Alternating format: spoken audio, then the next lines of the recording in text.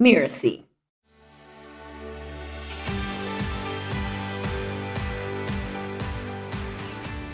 And it was an extremely traumatic situation. I mean, I joke about it a little bit here, but it was really soul-sucking and scary, downright scary. And I thought, my God, I have been grinding it out for all these years only to find out that I almost died and left my family. And, for what? I'm Sharon Richmond, and this is To Lead as Human. For more than 30 years, I've run a business called Leading Large. I help C-level executives expand their impact, clarify their priorities, energize their organizations, and build cultures of accountability and respect. In this podcast, we help you envision how to supercharge your leadership by introducing you to executives who lead with intention. These top business leaders exemplify the principles of leading large. They know that as leaders, the positional power they get comes with an equal measure of personal responsibility. These leaders not only deliver stellar value to their customers, clients, and stakeholders, they also prioritize building organizations that provide purpose, meaning, and a healthy environment for their employees. We learn from the challenges and successes they've experienced on their human journey. With me today is Andy Levitt. Andy's a seasoned, mission-driven entrepreneur and executive who has led the startup growth and sale of 2 significant companies. Most notably, he was the founder and CEO of Purple Carrot, what a great name for a company, the first and only 100% plant-based meal kit company.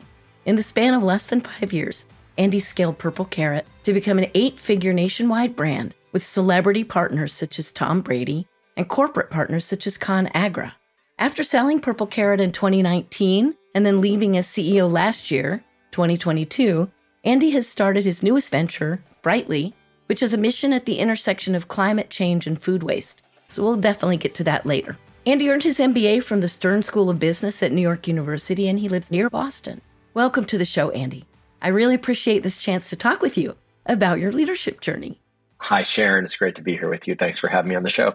So I guess let's start back before Purple Carrot.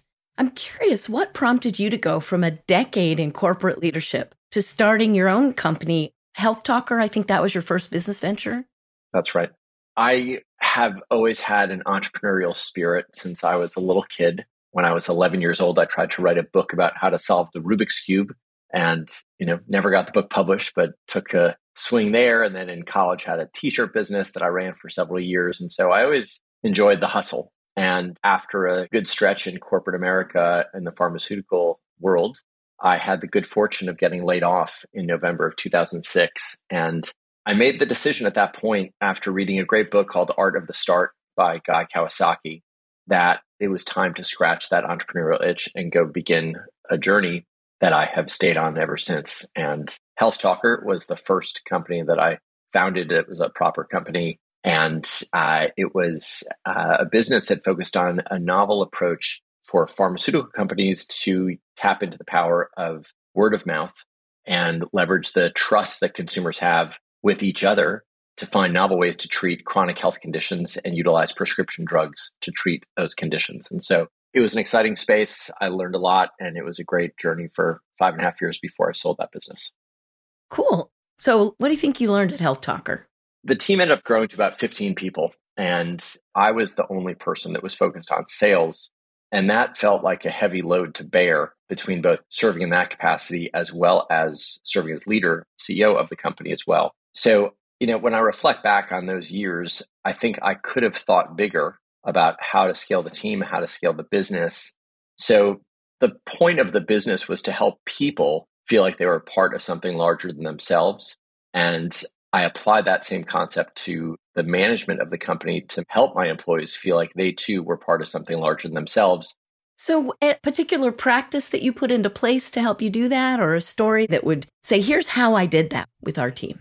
I aimed to create a real sense of purpose and alignment within my management team and my staff, that they had an incredible opportunity to create impact among the people that we were serving, to give those people a voice. And I did my best to make sure that everyone in the organization felt like no matter their role was going to touch the people who were participating in our service to give them a real greater sense of purpose. And I think that coupled with complete transparency were probably 2 elements to the success we had when I think back to what that business was like. A lot of times when people think about total transparency, the question comes up, how much of your financials did you share within the company? The question about financials was a tricky one because I did pride myself on transparency, and I would put a asterisk to that in that the only time I didn't reveal something was when I sold the business, because I was really under terms where I couldn't describe or disclose to my staff that I was about to sell the business. But I've always loved being completely transparent. Super. So if we think about sort of the transition from Health Talker to Purple Carrot, I can think like, oh, great. So we went from pharmaceuticals to food as medicine. But what inspired you to go in that direction? For 20 years, I was a huge proponent in the value of Western medicine as, a product that could cure most anything you've got. And at the encouragement of an ethically vegan friend of ours, my wife and I watched a documentary called Forks Over Knives in January of 2014. And it introduced me to this concept of food as medicine. As the story goes, that there was two physicians who both grew up independently on dairy farms in the Midwest. They come to the same conclusion that a diet highly characterized by meat and dairy consumption, which is the standard American diet, was the cause of most chronic health conditions in this country, and that a plant-based diet was the antidote to those issues. And I was so fascinated with this concept, having, again, spent so many years in the pharmaceutical world, to now think about food as medicine instead of drugs as medicine. And at the end of the documentary, I turned to my wife and I said, that's what I'm going to do next. And she said, what are you talking about? I said, I'm going to start a plant-based meal kit company because more people need to know about the value of plant-based eating. And it was this lightning bolt moment. I barely knew about meal kits. I had just learned about Blue Apron and Plated, which were two big companies at the time. And I made a bet that meal kits were going to be a thing, that people would always pay for convenience, but we were going to be the only 100% plant-based product. And the mission was to help people eat for their health and for the health of our planet, as there's a big environmental benefit to plant-based foods as compared to animal proteins. So the shift from pharma to food was driven from watching a documentary. And I am so grateful that I had the chance to watch that movie, because it led to the creation of literally hundreds of millions of plant-based meals that were purchased and consumed over the life of my time at Purple Carrot. And I feel really good about that. That's really, really awesome. So how did you evolve as a leader when you were at Purple Carrot? When I began Purple Carrot, it was just me in my garage. And I hired my first employee. And it was an extremely small, scrappy team as we grew to a handful of us. And it was a very difficult business to run. And when I look back at it, I think it's actually a terrible business model, because there are very few things on which you can build every week, because you're always introducing new recipes. You always need new ingredients. You always have to repackage new items that are highly perishable that need to be shipped in a box with gel packs and insulation. A lot of labor, a lot of expense, a lot of uncertainty. And customers are fickle and their taste buds are unique. And it's very difficult to thread that needle and commit to a subscription service when it doesn't always hit the mark. And the nature of a perishable food business is subject to a lot of challenges in that regard. So it's a very tough business to run. But as we had this small team, we started out in a regional capacity before starting to scale. And by the end, we had about 75 full-time employees. And my nature as an entrepreneur is that I pride myself on being visionary and being able to take risks and think big and think conceptually about what could be and what those possibilities exist. And that's sort of a delusional quality as an entrepreneur that I pride myself on. But to translate that into structured thinking and clear communication and a level of certainty about financials that I think in my early days I suffered from, and it underscored the importance of bringing on people who are smarter than me on any one particular discipline, and surrounding myself with brilliant people who could cover up on the gaps that I had. And if my unique ability was to go raise capital, for example, for Purple Carrot, I was the only person that could go do that because I was the founder, and that was on my shoulders. But if I could bring on someone who was great at operations or great at finance or great at customer service, it was much better to bring those people along. I think one thing that stands out for me is not recognizing the role that people assigned to me, perhaps more so than I assigned to myself as the CEO of the company. Because to me, it was still such a small homespun kind of company that was a relaxed place. And I might say something to someone in a transparent manner, and then that person walks away and said, well, Andy just said we were going to think about doing this. I guess that must be what's happening.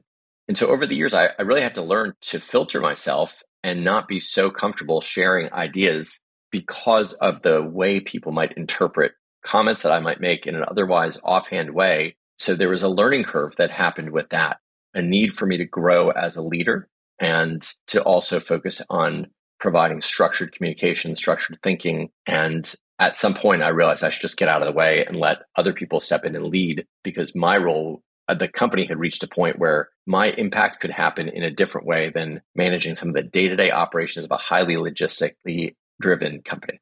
Right. So did you end up bringing in a COO or something? So I launched the company in the fall of 2014. And about a year and a half later, I brought on my dear friend, Brian Greenfield, who was my right-hand person throughout the business, throughout the balance of the journey until we sold the business and we exited several years later. Brian was great because we really complemented each other so well. And he was very focused internally, where I was focused a bit more externally. In 7 years of working together daily, never disagreed on anything. We always found a quick alignment. And so I give Brian a ton of credit for the success that Purple Carrot had, because it took someone of his intellect and his capabilities that really helped us scale and achieve the growth and the margins. Yeah, and you're just giving a really good example of the way that early stage companies have their chaotic stage, which is all about, can we find enough people to buy what we're selling, that we have enough money left over to run the company or raise money or whatever. So you were describing the typical first stage, which is that sort of high chaos, high visionary period of time where the real goal is, we call it product market fit, but what that really means is we have enough customers to buy what we're making, and we get enough money from all of that that we can continue to operate, more or less. And that stage draws these lovely, like entrepreneurial visionary people who are super comfortable with casual interactions, chaos, bespoke answers to things, making it up as we go. Then we get to that stage just before we scale where you need somebody like Brian. Correct. Who can bring in a little bit of systematic approach, some operational structure, some cadence. Not too heavy. We go light structure, but that's that second stage that typically is thought of as systematizing, which then allows the scale. So that's right. For anyone listening, I think Andy just gave us the best possible description of the difference between the leaders that can lead those two stages. Well, thank you. I love building the plane in flight. And it's probably my favorite thing to do, to create something from nothing and just figure it out as it's going. And I think Brian would be the first to admit he's not going to be the visionary person who's going to start the company, but he comes in and plays such a critical role once you've got sort of your training wheels off and you're ready to really elevate. Yeah, it's mission critical. So for those of you listening, it's okay if you're the entrepreneurial type to bring in someone that does a little more structure than you do. It can be helpful. Was there anything surprising that you learned about yourself when you were leading Purple Carrot? What was surprising to me about my journey through Purple Carrot was how passionately I cared about the outcome. And it was just a different level of size, of scope, of scale, of investors, of customers, of eyeballs, of consumers, of press, of media. It just, when I think back to my prior company, Health Talker, it was just on such a smaller scale on a relative basis that was in almost its own little echo chamber. Purple Carrot was on the national stage for a lot of reasons, from early partnerships that we had, different celebrities that got involved. The type of category it was with meal kits were very hot and very prominently featured in the media. And there was just a highly engaged audience. And so between that and the investors and the staff, I think that I just had to give every bit of myself to the business to address all that and balance it out with having a wife and 4 young children.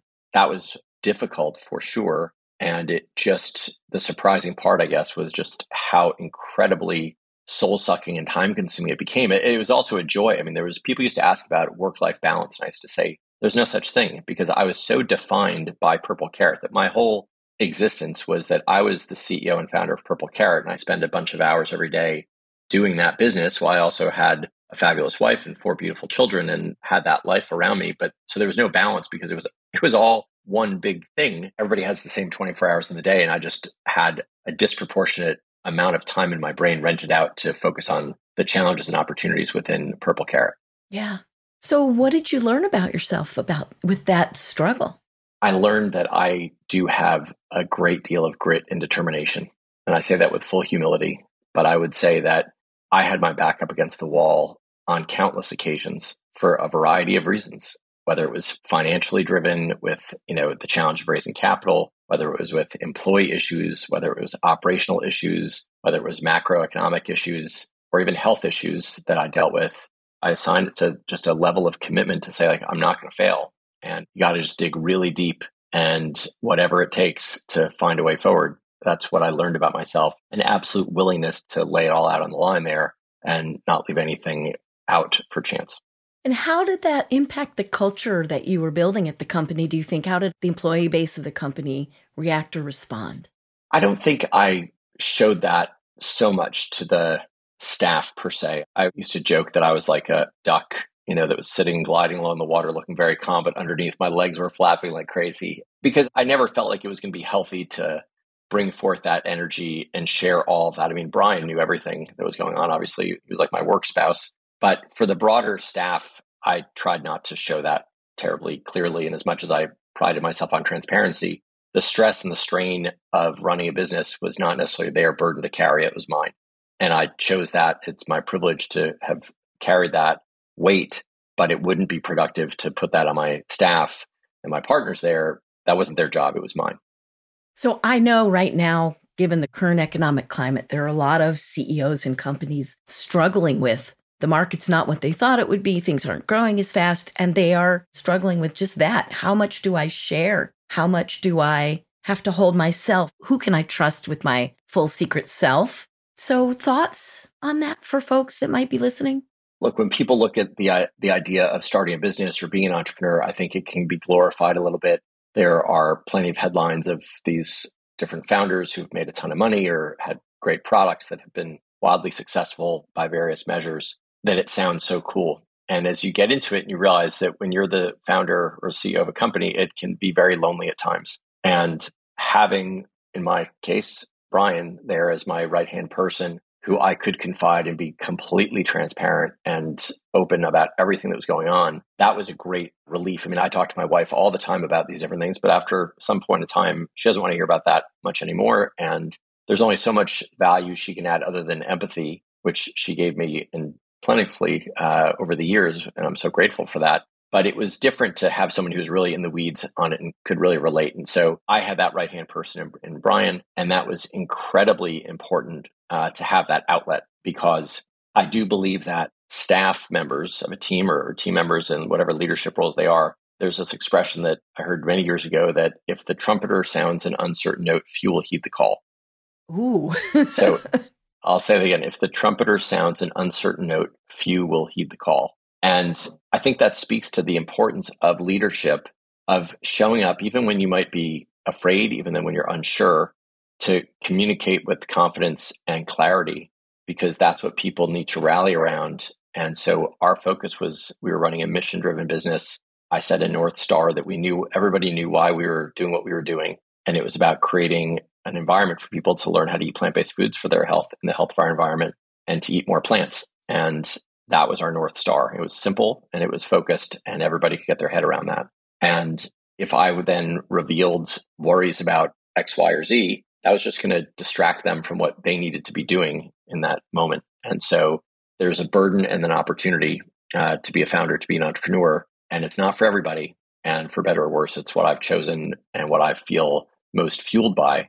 And I'm grateful when people want to join onto my vision of what I think is possible to really bend reality to the way I want it to be, which is oftentimes what it takes as an entrepreneur. Yeah, that's great. So now you've got a new organization you've started called Brightly. And why don't you tell us a little bit about that? Thank you. I'm really excited about Brightly. This is my third company, and it's the one that I think has the potential to be the most impactful in its own right. Brightly is a mission-driven organization that works with food rescue organizations to help monetize all of the food that they go out and rescue every week. And these nonprofit organizations are really out there doing God's work to help address food insecurity in their communities, to rescue or recover food that may otherwise go to a landfill. And had that food ended up in a landfill, it would release toxic methane gas into our atmosphere. There is a methodology that's going to come out from a third-party organization called Verra.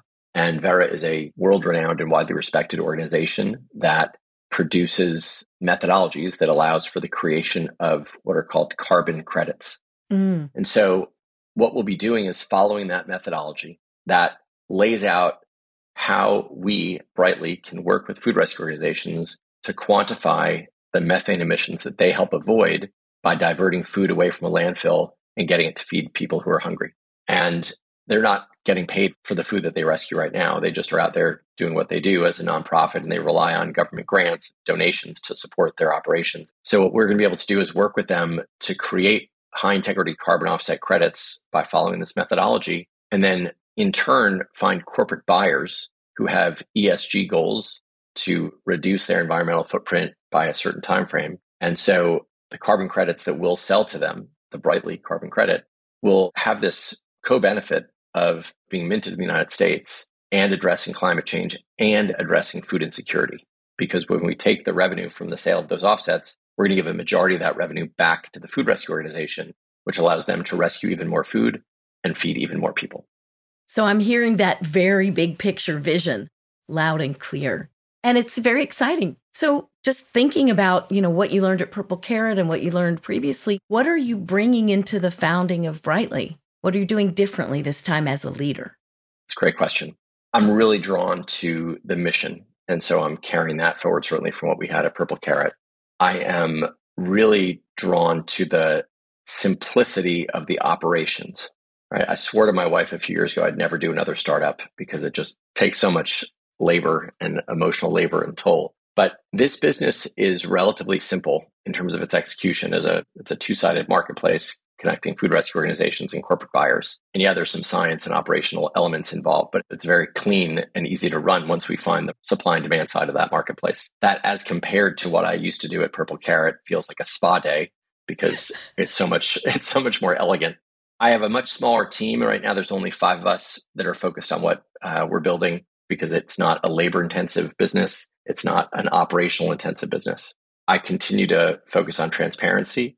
I continue to focus on making people feel like they're a part of something larger than themselves, that there's great buy-in and involvement, and there's a clear alignment to our mission for what it is that we're trying to do, for the good we're trying to do in the world, to both do well and do good at the same time. Singing my song. So anything else, any challenges you foresee that might require you to tackle some new skill set? What's the next level of your executive journey, do you think? We've got a long way to go with Brightly, and we're really at the top of the first inning, probably, is you might say in baseball language, as we're just getting started. But for me, I hope to continue to inspire my colleagues to be their best selves, to make an impact with the food rescue organizations who will rely on us to provide this service to them, and to support the organizations who are forward-thinking in nature, who are in a voluntary market right now to try to address their own ESG goals. And so I will look back on this with pride and success if I'm able to make those things happen. That leads to a lot fewer people going hungry every day because the food rescue organizations will be able to do even more work thanks to the revenue we'll be able to share with them. So that really inspires me, makes me feel great. I think it sets a nice tone for my children to look at what I'm doing to give back and to try to help alter the trajectory of the planet that they're going to inherit. And it feels very mission aligned and mission driven. Startups are hard. And so at least if you can do something that feels like it's going to make a difference in the world, it's a lot easier to get up every day and fight the good fight. And I think in a mission-driven organization, of course, that's one of the ways that you keep people inspired and enthusiastic. Are there other seeds that you plant when the company is so small for the culture that you want later? And how do you do that? I think you do that by showing up in the way you want other people to show up. And I pride myself on having an exceptionally strong work ethic. And I'm a big sports fan, and I'd always admire when they would talk about some leader on the team that he might be the first guy in the stadium in the morning and the last guy to leave at night. I sort of think myself a lot of times as that individual because I just care so much about it. And while I don't necessarily want other people to work as hard as I work, I do want people to understand that there's a lot on the line here. This is a business and we have a responsibility to show up and be our best selves. But that you've also got to find some balance and space to be your best self, and that it can't just be constant work. And so creating a level of humanity, creating a level of humility, and sharing transparently about the things that are going on, and that people understand the various elements of people's lives, that we're not so one-dimensional as a worker, but there's a lot more to all of us than may meet the eye. And eager to facilitate connection among our staff, that we all feel a great sense of kinship and a collaborative spirit as a team, because that's really what holds it together. Yeah, that's great. And then as you establish that kind of tone, as you go out to recruit and hire more people, of course, you look for people that you think may not share exactly the same ways of thinking, but share at least those core values. That's right. And as those people, as we hire more people, it's going to be pretty obvious in what the cultural norms are that we've set about making meaning, about doing something with purpose, that it's not just chasing a dollar, but it's really trying to create a difference in the world that we can all be proud of. Delicious. All right. So I love to go behind the scenes on this podcast. So I really like that old open the kimono statement, which I don't really know if that's even appropriate to say, but let's get more to the heart of what it means to you being human as a leader. And not many things test a person like a major crisis. So I know a few years ago you had one that you almost didn't survive literally. And I wonder if you might share that story and how it's changed you as a leader. Sure. So what you're touching on there is a really dire situation that I lived through, thankfully, when back in December of 2018, I had surgery for Crohn's disease, which is something that I've been diagnosed with and live with for the last 12 years or so. And this was my second surgery, and I wasn't really that worried about it. I was deep in the action of selling my company. I was in advanced stages of diligence, and there was a lot of stuff going on. And it was just like, okay, I got to stop and do this for 2 weeks. And it was intended to happen over sort of the Christmas break to minimize the impact on work, because this was everything I was focused on other than my family. And I had a surgery that went badly. And I was home over that Christmas break after being in the hospital for 5 days, which was standard. And my wife was busy with one of our children who had had this thing in his neck. So she wasn't very mentally present, sadly, at that moment. And I was home with 3 kids by myself. And I remember feeling terribly. And I went down to the hospital, thankfully, to get what I thought was going to be an iron infusion. And I got down there and I looked terrible. And they said, "You don't look very good." And I said, "I don't feel very good." And I said, "I'm just here for my iron. I just really need this iron infusion." And they said, "I don't think so, kid. This is not looking good." And I ended up going septic. And after about 10 or 12 hours in the ER, they had me overnight, thankfully. And I woke up at like 3 a.m. and I couldn't breathe. And it went south pretty fast. And I think, thankfully, I was in the hospital. I think if I'd been home, I'm sure I would have died and I wouldn't have made it. But because I was in the hospital, I was in a position to get incredible care. But I was pretty close to the edge. I think a lot of people thought I was going to die. And I was in a coma for several days. And I woke up, my wife came and kissed me on the cheek and said, "Happy New Year." I was like, "Happy New Year?" And she's like, "Yeah, it's January 2nd. And I'd gone into the hospital, I think, on December 28th. So I was awfully confused, and it was an extremely traumatic situation. I mean, I joke about it a little bit here, but it was really soul-sucking and scary, downright scary. And I thought, my God, I've been grinding it out for all these years only to find out that I almost died and left my family. And, for what? And that's when I swore off startups to my wife. I said, when I was finally conscious in the place I could communicate, then I said I'd never do this again, because I was so close to losing it all. And, it took me several months. I was in the hospital for 13 days, and I came out, and I really was a different person. And the PTSD that I had from waking up with a trach tube in my throat and feeling this sense of nearly dying, it really took a while. I spent a year in therapy over it, and it was really hard to not cry at almost the drop of a hat. Like, I'd look at one of my kids and I would just burst into tears. It was just so sad to sort of get beyond it. And once I got beyond it, which I believe I've mostly done, it's a great reminder to stay very present and show up with gratitude every day and appreciate what we have, because it is also fragile, and not to walk around with a sense of imminent death, per se, but it is really fragile and you can't take things for granted. And I'm not always great at staying present anymore. and we're all distracted by our cell phones and messages and things that seem important. But the reality is that there are very few things that will matter when you're pressed up against it like that. And it informs certainly how I show up in the world today. I meditate every single day. That was a big improvement, I think, coming out of that, just to create a sense of mindfulness and sense of purpose, and to remind you to sort of take a step back and breathe for 10 minutes every day. I try to be even more tolerant with my children whenever I can be, but they're kids, so they're great at getting the best of us at times. But they certainly know which buttons to push in their parents. If they could only get paid for pressing buttons, they'd be very wealthy. But, it was definitely a life-changing experience, as you could imagine. And I think underscores the importance of showing up with humility and recognizing how fragile the world is, and the importance of being kind and generous to people and always paying it forward, because you never know when you'll get other chances like that. And so I wouldn't wish that journey on anybody. And for better or worse, I lived through it. And I hope I'm a better person on the other side for it. I imagine nobody could go through an experience like that without it being profoundly changing. Yeah. So thank you for sharing the story. Don't go pursue don't that try way it. of Yeah. Don't try this at home.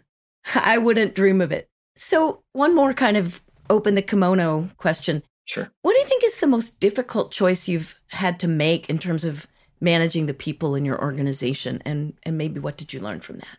There's not one thing that's going to stand out, but I think on the arc of management, since I started running my own businesses in 2007, the challenge is when you become connected to people emotionally and you care about them as a human being and you care about them as a friend or think of them as friends. And if you need to say goodbye to them because they're no longer a fit in your organization, to be able to separate that out and realize that at the end of the day, it is a business and you're running a business, and that it's not as much as there's, I think, great joy to incorporating and infusing personal connections and friendships and deep friendships that can come from the amount of time people spend together working with each other, that especially once you take outside capital and there's an expectation of an exit, you're now really working for somebody else. As much as I could say, yeah, I'm an entrepreneur and I'm a self-starter, once you begin taking outside capital, you really have other people that you have to report to and answer to. And that requires you to run the business as a business. And I always try to infuse it with great humility and fun and a human spirit. But at the end of the day, I think the hard part is when you become close to people and you have to either say goodbye to them, or if they're not the right fit, that is what it takes sometimes. Yeah. That is challenging. And I know especially people talk often about how hard it is to give feedback on how people should improve, especially when they're friendly. They feel like friends. It can feel harder. But hopefully that trust allows the conversations to happen. I think it's also a great reminder to not have, like an annual review. Right? Like, this always seems very odd and archaic to me to think that you need to wait for either the end of a quarter, end of a year, instead of very active, open communication and dialogue. Then there shouldn't be any surprises. And I do think that early managers or young managers should not hide behind the potential of waiting until some moment to give feedback. But the more open and constructive feedback you can offer, everybody is better for it. Yeah, definitely true. So you kind of did a nice segue to my next question for you, which is, if you could go back to 2007 and talk to yourself, what would you want to tell yourself about what you were about to get into? Well, I know you don't want to say how hard it's going to be because you might not do it, but what would you want to say? Yeah, I would want to say to myself, don't give up, keep going, and it will get tough, but you've got this. I'm really proud of what I built with Health Talker and Purple Carrot, but I think if I would do it again, I think I could go even bigger, actually. And I don't think I ever played it safe because I always sort of went in a different direction, in an alternative way. Nobody was doing word of mouth marketing when I started doing word of mouth marketing for pharma. Nobody was doing a plant-based meal kit when there was meal kits out there. So I was always trying to sort of go zig where someone was zagging.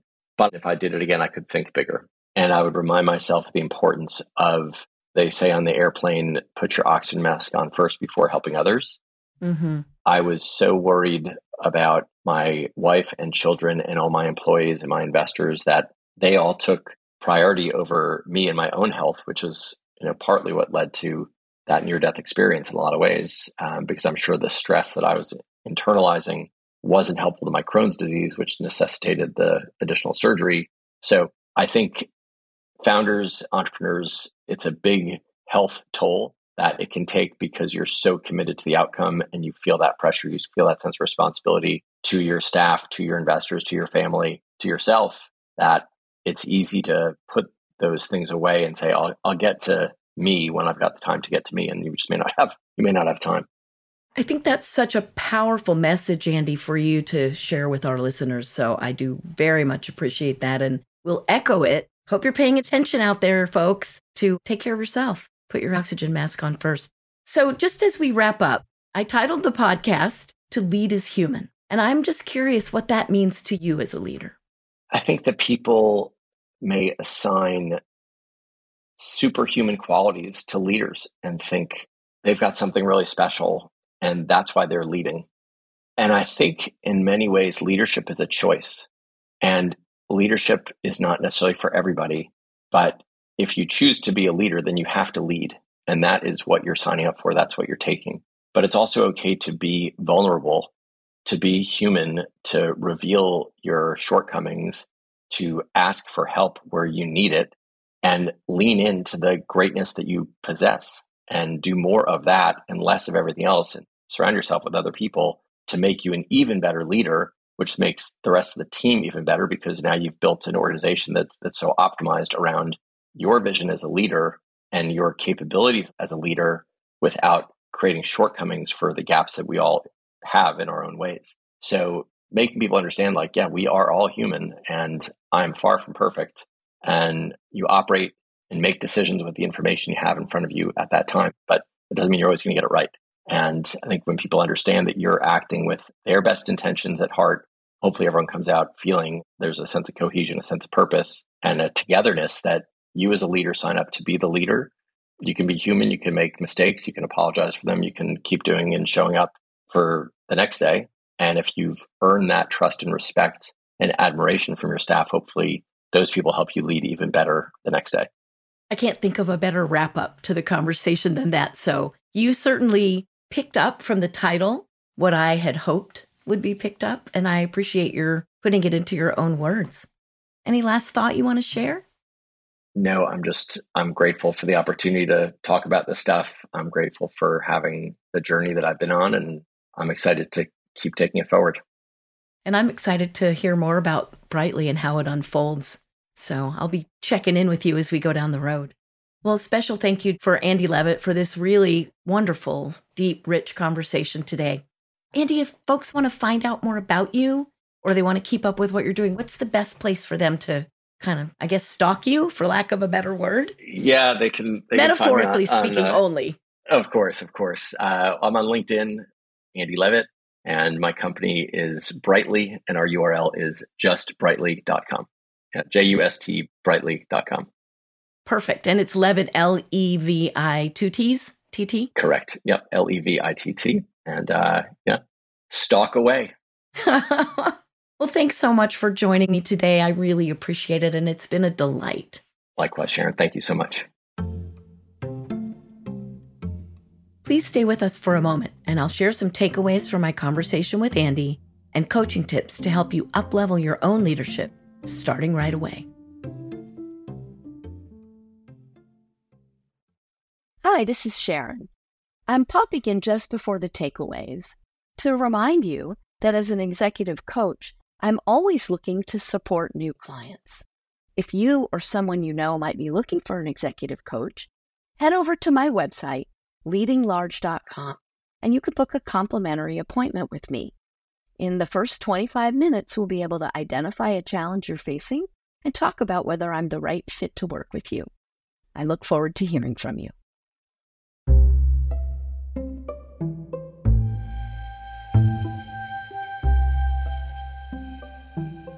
So, listening to Andy reflect on the arc of his leadership journey today, I heard several topics that I'd love for you to think about for your own leadership. The first is, how do you live your values? And in specific, Andy talked about his value of transparency. So while he generally demonstrated this particular value by being very open with his team, even about some financial information, he also had to learn when and how to comfortably keep some information from even his more senior managers without feeling self-judging or hypocritical. Every leader should take the time to think through their own most important values and how you will demonstrate them in your own actions. In Andy's case, he had to do a little bit better self-management, and that's something we can all get better at. A second key takeaway for me is that when you are the CEO or really any C-level role, the people in your organization tend to project onto you whatever they might believe about leaders and authority figures, and it might not match your self-image. This can be surprising.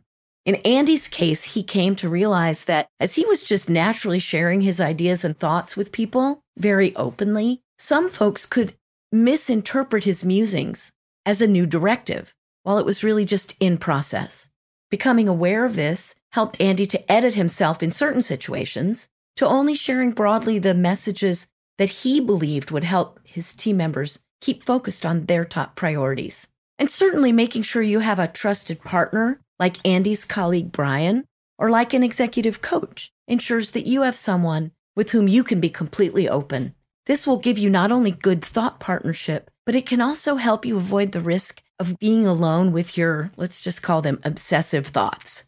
It's just great to get those out in the open, your fears, your worries, whatever, and that helps you to think more clearly. I hope that you'll agree with me that the most powerful reminder, though, was Andy's take on a challenge that pretty much all the entrepreneurs I know face, making sure that they take care of themselves so they can be effective in their leadership. As Andy sums up his own view of what it means to him to be a fully human leader, it's clear to me, and I hope it's clear to you, that taking good care of himself is the prerequisite to being able to do all those other things that he values. As always, we like to share a how to put this into practice tip from every episode. So today, here's my invitation to you. Do an audit of your own methods of self-care. From having a totally confidential thought partner to getting yourself to the doctor when you need to. Who are your trusted partners? And what do you do to ensure that you keep your own instrument, your body and mind, finely tuned?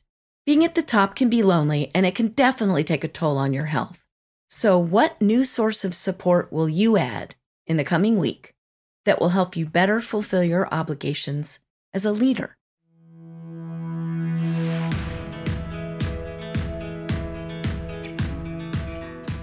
I'm Sharon Richmond, and this has been To Lead is Human.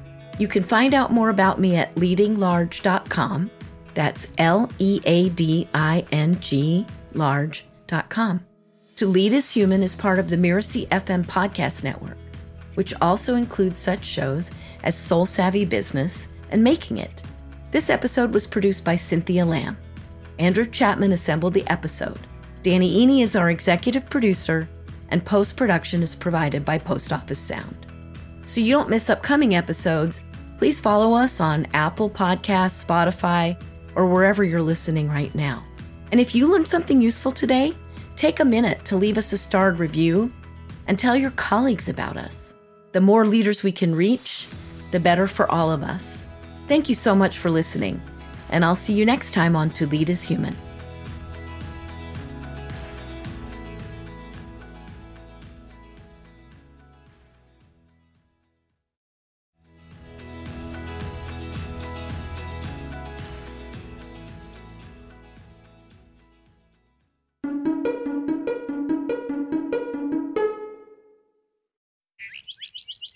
Miracy. I'm Molly Mahoney. I'm Danny Eny. I'm Virginia Muskies. I'm Melinda Cohen. I'm Dave Lacani. I'm Michael Port, and you're listening to Making It. You would think that when you hit the New York Times list or the Wall Street Journal bestseller list, you would feel like you made it. For me, it never has. I think making it can mean whatever you want it to mean for you. Making it is about having time to spend as I want to spend it.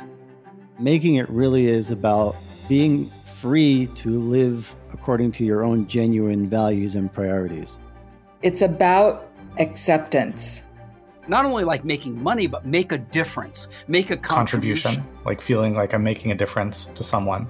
And I don't think making it is a one and done. I think it's an ebb and flow spiral type of pattern. Making it, to me, really means being able to bring your whole self to the table. It's really a choice that you make every day. Because the truth is that you do not really know what you're doing until you get started doing it. I'd say that the first 7, maybe 8 years was like pushing a boulder up the hill. If there's anything that I could say to my younger self, I would say, really, like for real, trust. I would tell myself no shortcuts. No shortcuts. The path is always in front of you, even if it's not clear. The key is to keep moving forward. Everything requires work and effort, no matter how much you love it. You've got to find something that you love, something that you enjoy, so that your work is not a labor, it's not a chore. Don't compare yourself to others. But recognize that if you see someone else doing something that is of interest to you, you can do it also. I had this sensation of, I kind of felt like the walls were shaking, and I just felt like, that's what I've been doing all this time. That's who I am. In that moment, I knew who they were, I knew the burdens and distractions, and I knew full potential. And then I ended up ultimately in the Ultimate Frisbee Hall of Fame as a Johnny Appleseed for taking the sport out to the world. And so I just said to myself, you have to give this a try. If you don't give it a try, you'll spend the rest of your life wondering if you could have done it. The water is always changing, and your comfort with that doesn't come from knowing that there is no uncertainty coming. It comes from trusting in your competence to handle that. I like to say, don't emulate, elevate. That's how you're going to make it. Making It is a weekly podcast brought to you by our team at Miracy. New episodes are available on Spotify, Apple Music, and most anywhere else podcasts are found.